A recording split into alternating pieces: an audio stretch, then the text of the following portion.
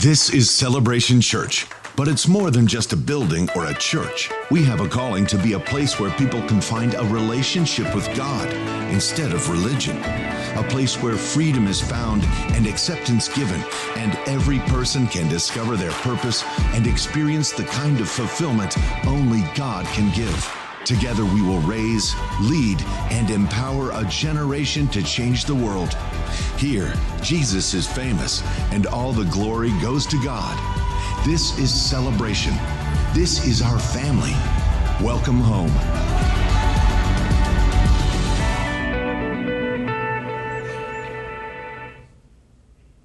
Good morning, everyone. How you doing? Good. Why don't you stand up? I want to welcome everyone in the Fox Valley joining with us and everyone watching online this chilly, chilly morning in Green Bay. Let's recite together the Apostles' Creed. This is our statement of faith and what we believe here at Celebration Church. We believe in God, the Father Almighty, the creator of heaven and earth. We believe in Jesus Christ, his only Son, our Lord, who for us and for our salvation was conceived by the Holy Spirit, born of the Virgin Mary, suffered under Pontius Pilate, was crucified, died, and was buried. He descended to the dead, and on the third day he rose again. He ascended into heaven and is seated at the right hand of the Father. He will come again to judge the living and the dead, and his kingdom will have no end. We believe in the Holy Spirit, the holy Christian church, the fellowship of believers, the forgiveness of sins, the resurrection of the body, and the life everlasting. Amen. You may be seated. All right, well, it's at this time in our service where we like to pause and take our tithes and offerings. If you are in one of our campuses today and you're giving a check or cash, you can take one of the little envelopes and put your stuff in there and fill it out. And then when you leave the building, after service is done, the ushers will be standing there and you can drop it in the basket there. Otherwise, as you can see on your screen there, we encourage you guys to also to go online and give. You can go to celebrationchurch.tv/give. Give there. If you're watching online, you can do that as well. We also have the app that you can get. And if you go online or through the app, you can also get through and set up the recurring giving. If there's just X amount that you know you're going to give each paycheck, you can go ahead and auto set that so that that is set up in there. So appreciate you guys. Thank you guys for your faithfulness and helping to support what it is that we do here at Celebration Church. So this morning, we are still in the season of Epiphany for all of those of you who are following along in the church calendar. I know you're all thinking it's not me. That's okay. I didn't really follow it along either until like a few years ago. Didn't really know what that was about. Growing up a very evangelical, charismatic kid, that was just something that those Catholics did.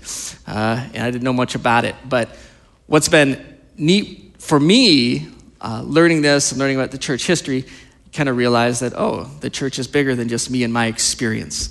And the things that we struggle with and with the Bible and we go through and in our faith, people have been struggling through this for thousands of years. This isn't something new. Kind of gives a depth to my faith. Hopefully it does to yours as well. But we are in the season of Epiphany, and this is about God revealing himself. And this morning's text that I want to look at is found in Nehemiah. Now, just some historical setup here. Nehemiah, which first off, Nehemiah, it actually translates to comforted by God, which is good. Be honest with you, after the sports ball game yesterday, I could use some comforting by God. You know, it's so funny. At Green Bay, it's this whole state, anyone who's a Packers fan, we're so passionate about our team. That comes with benefits and it comes with pains, right? Because you get so invested in it. So as I was reading through this, Nehemiah, comforted by God, I was like, that's so God. Which actually was a shock to me because I always thought Nehemiah translated to man of small stature or something like that, because why else would they call him Knee-high-Maya? Nope, the groans there were the correct response. That was good. I was checking with you guys. I set the bar pretty low on that one. Once again, groans, yes. All right, dad jokes aside, we can move on now. I actually tested that one on my family, and they gave me the same response as well. I may have gotten a request not to use that, actually. Okay. But we're here in the book of Nehemiah. Now, if you look in your Bible, Nehemiah is in the Old Testament, and it's written by, surprise, surprise, Nehemiah. A lot of it is just kind of almost a journaling of him, kind of going through his experience. Now, while the book is found sort of in the middle of the Old Testament, chronologically, this is actually one of the last big event that happens before the birth of Jesus. So even though it's in the middle chronologically, it actually happens towards the end. And some of the other contemporary names that are happening around this time are Ezra, which is also a book. Actually, a lot of scholars believe Ezra and Nehemiah were sort of read together as one book. Actually, you could throw Malachi. He was another guy that was in there. That's actually the last book in the Old Testament. And these guys are kind of all alive at the same time. And so what's happened here in the history is the Israelites, they had the Babylonian exile, means all the Israelites scattered all over the place. The city of Jerusalem, their big city, is fallen. They tore everything down. They're scattered. And then the Babylonian rule kind of goes away because the Persians come in and they take over. And so now the Israelites are allowed to head back to Jerusalem. So they're heading back to Jerusalem, but it's not really a vacation destination. It's a city that's been burned to the ground. And so there's a lot of turmoil there. And Nehemiah, it kind of, when in his story, it jumps into where, the Israelites have been there in Jerusalem. Things aren't great. And he sees a problem and he wants to fix it. Now, Nehemiah, he's a little different than Ezra. Ezra, if you read about that, or as I mentioned his name, he's there with the Israelites, but he's the senior pastor guy, okay? He's the priest that's there. Nehemiah is a guy who has some good position with the king of Persia. He's in his court. He's his, cupbearer. He's high level in there. And so because he has the king's ear, he talks to him and he tells them, hey, listen, I want to go back and help my people. I want to help them build this city because they're there and they're in this city. The walls are torn down. They're in fear. There's turmoil everywhere. And it's keeping a lot of other people from, wanting to come into the neighborhood. And so he asks the king, and the king gives her permission. And Nehemiah becomes the governor of Jerusalem, and he helps rebuild the walls.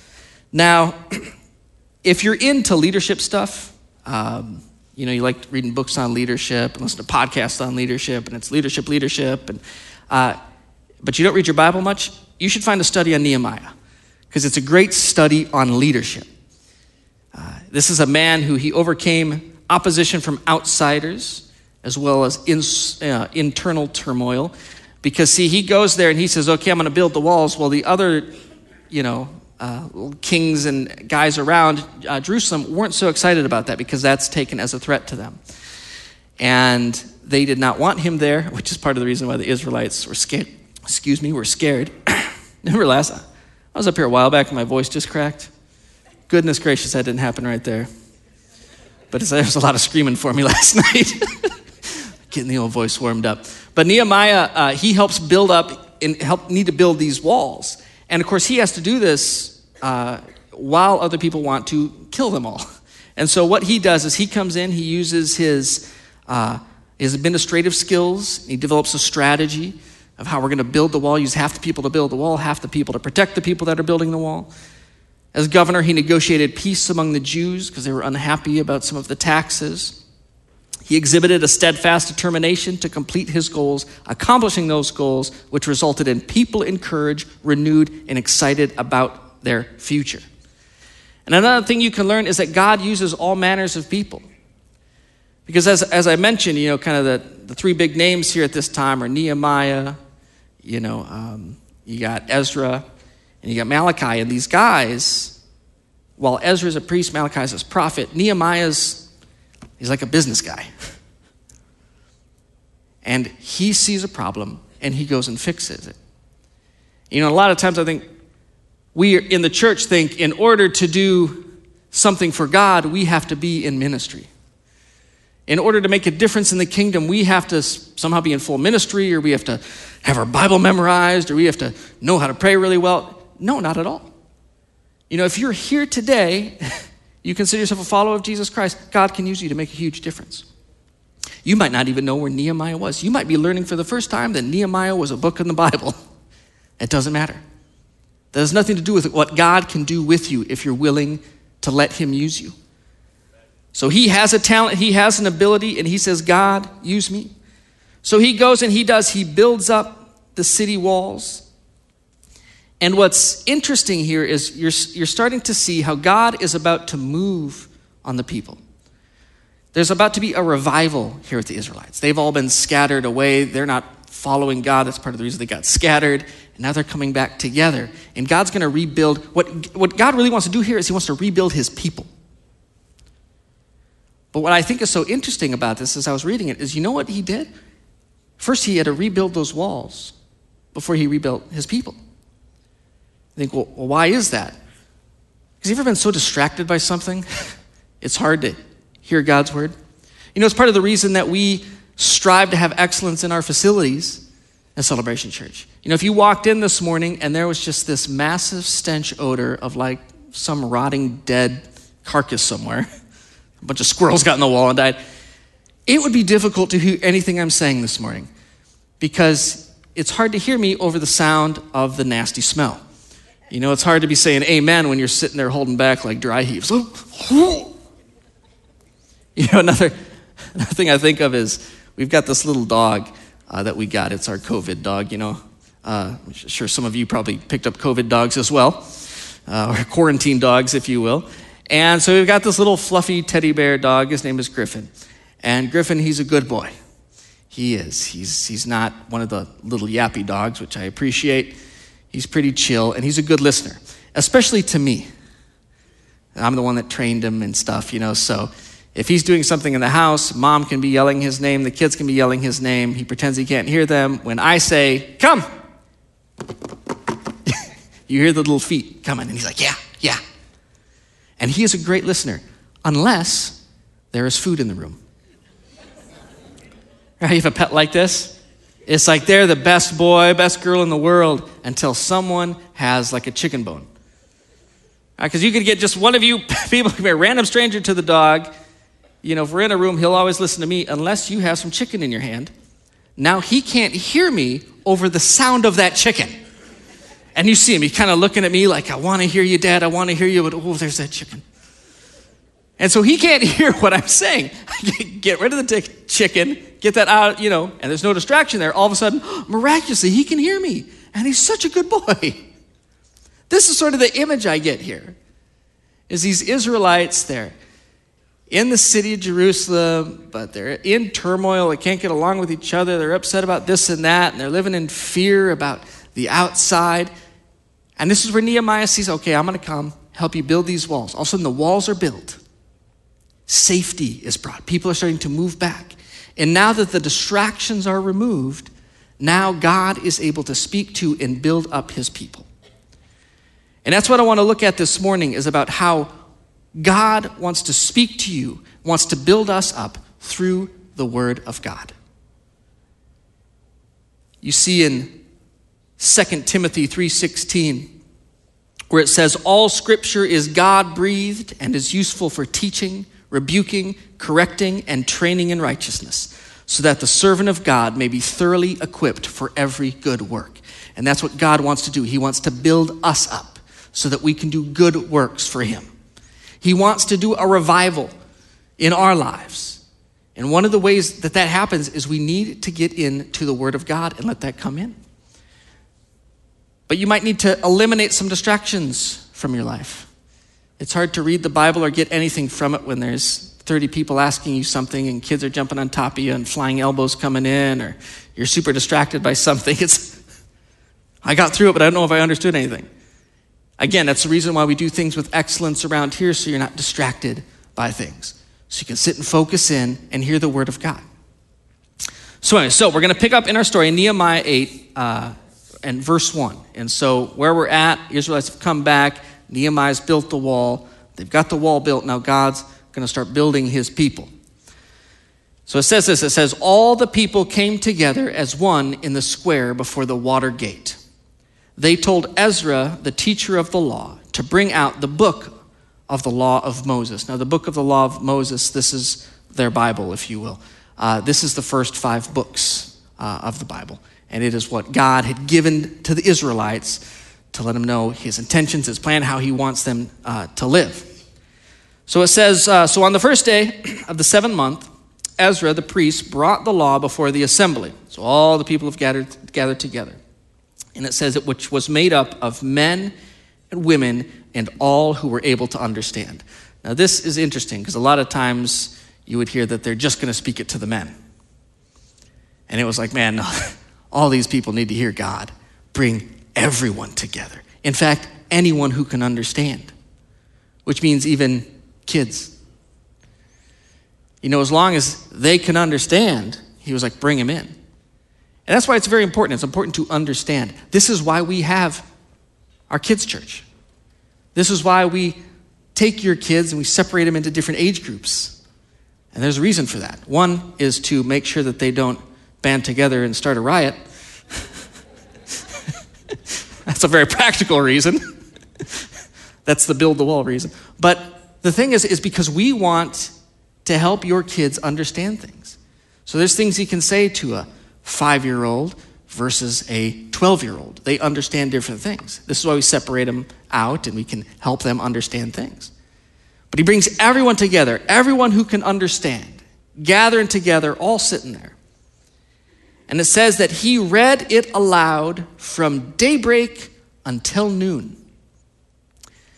Just in case you were wondering how long I was going to go, I promise you it will be less than about 5 hours. I think daybreak for them, I think if you research it, maybe the sun came up around 7 o'clock or something like that. So imagine going to a 5-hour sermon. God must be moving, right? For those people not to all fall asleep. He's doing something here. And he reads this to them. I was just kept sitting there thinking, like, how is Ezra's voice not? I mean, I can barely get through 30 minutes without it sounding like I'm going through puberty again. This guy's up here for 5 hours preaching the word of God. And it says, all the people listened attentively to the book of the law. See, God is moving in these people's lives. They came in and they weren't just coming in to stand there to check off their, okay, we came to the assembly. You know, there wasn't a sign-in sheet, you know, where they came in and we were here. Good, job done, we'll go and, have lunch afterwards. This was a thing where they came in and they wanted to hear. They were listening attentively because they believed God was speaking to them. You know, when you read the Bible, when you come into church and hear us preach the word to you, are you anticipating that God is going to speak to me?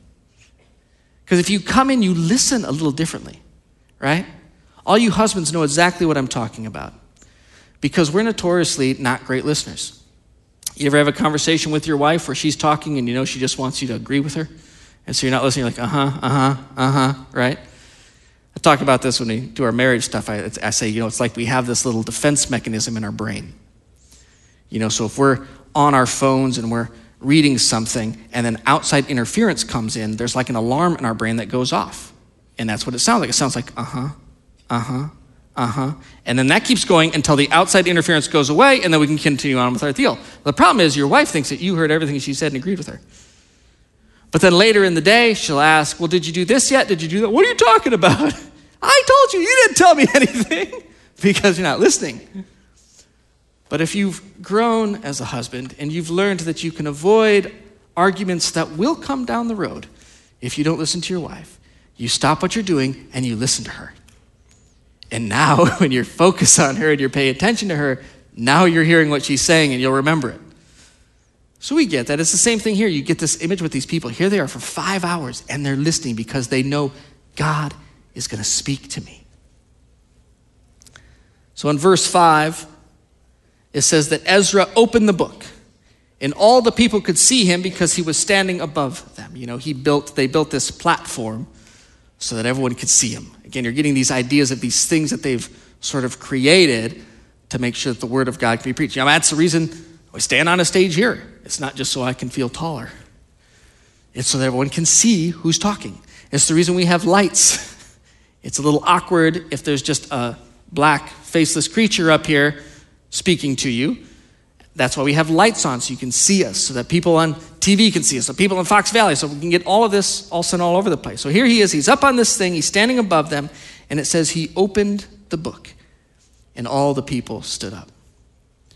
Any of you ever been in a service where every time they read from the scripture, you stand up?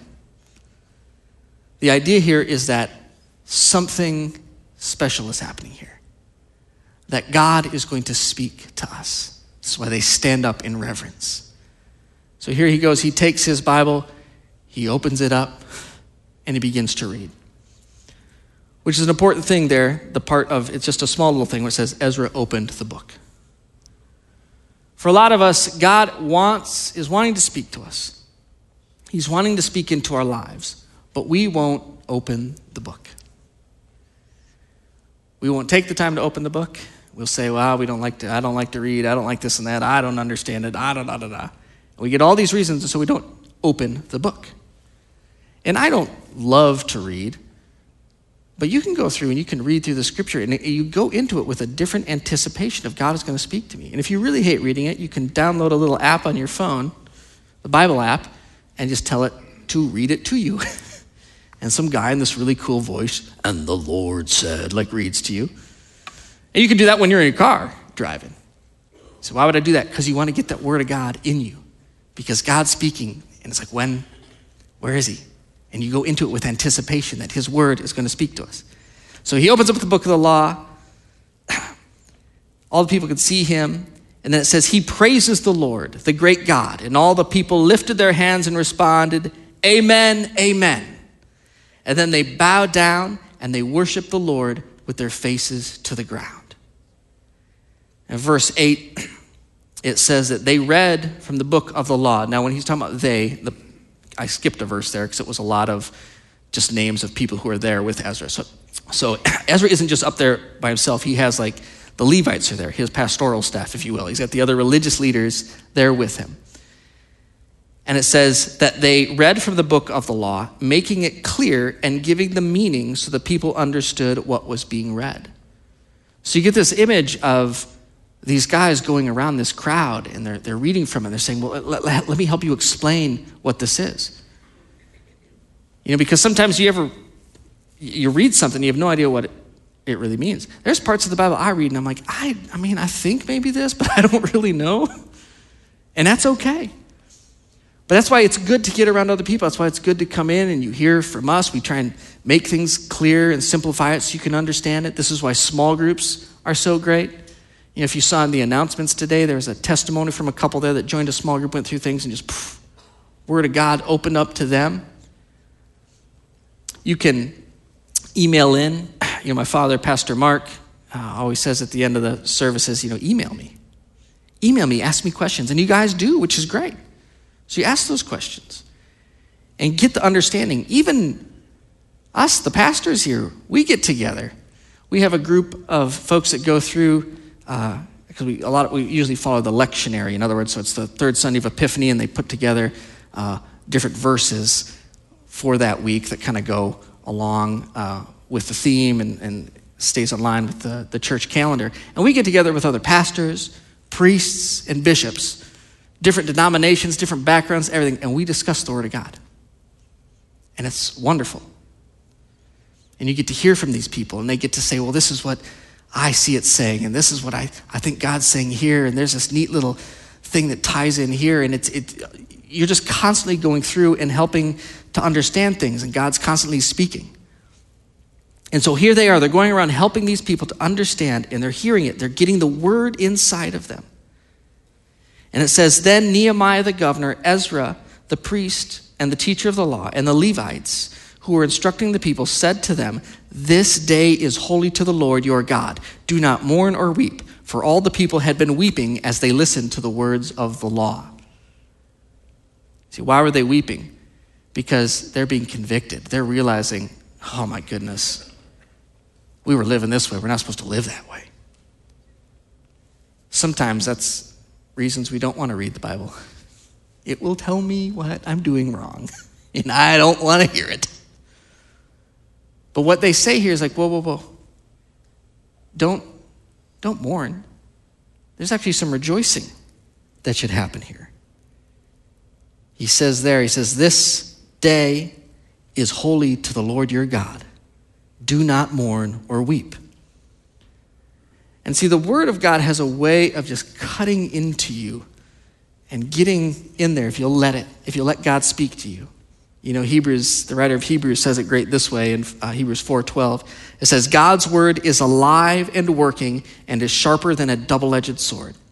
It cuts all the way into us, where the soul and the spirit are joined to the center of our joints and bones, and it judges the thoughts and the feelings of our hearts. It has a way to get in and mess with you in a certain way if you will allow it. If you will get into the word, listen attentively, and allow God to get in there and change you.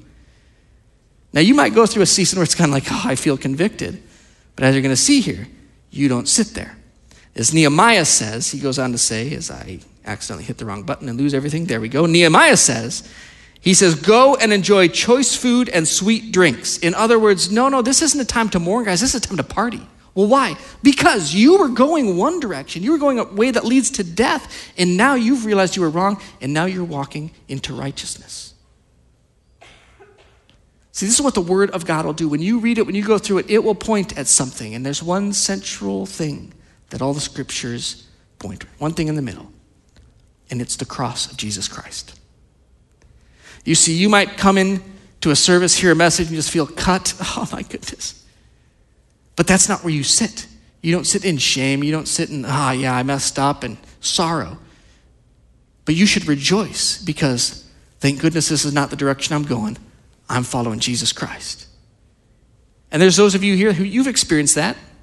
There's probably a lot of you came to faith in Christ by sitting in a service similar to this, hearing a message, and God just grabbed a hold of you.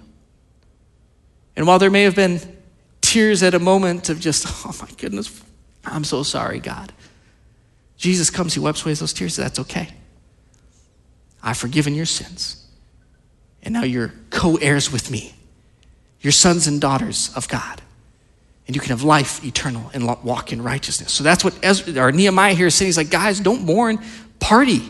Get some food, get some drinks, go tailgate after this service. This is a good time. And he says not only that, but he says, and send some to those who have nothing prepared. And so you see the Word of God here, it has a way of changing these people, taking them from going the wrong way into moving them into righteousness, which will spur on good deeds. They're there and they're helping others. And then he says this is a famous scripture, many of you are familiar with it. It says, this day is holy to our Lord. It says, do not grieve, for the joy of the Lord is your strength. And that's a huge thing. Because when you put your joy in other things, you might chase the joy of your sports team winning. You might chase the joy of financial security, right? If I get financial security, that's where happiness will be. Or success in your career, or success in your relationships. But the problem is if that's what you're building your life off of, that joy, it falls, it crumbles.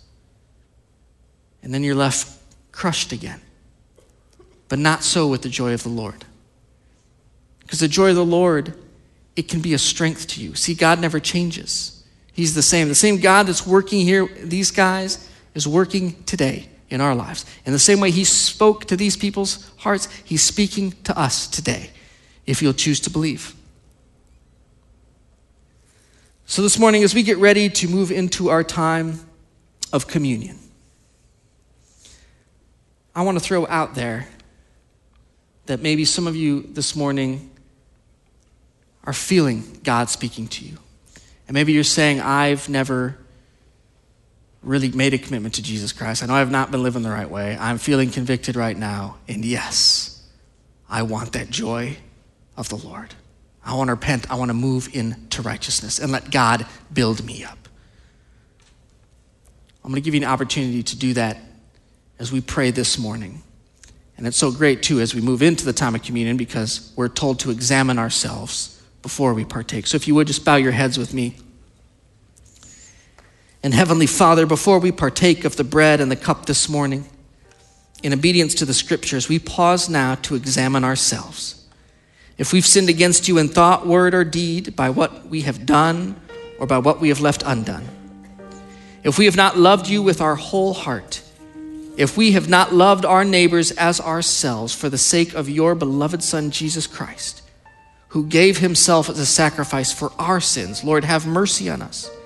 Forgive us of all our sins. Strengthen us in all goodness. And by the power of your Holy Spirit, keep us in eternal life, that we may delight in your will and walk in your ways to the glory of your name. And so this morning, if you've never made that commitment to follow Jesus Christ, just take some time now as we get ready for communion and just ask him to be Lord of your lives. Ask him to forgive you of your sins.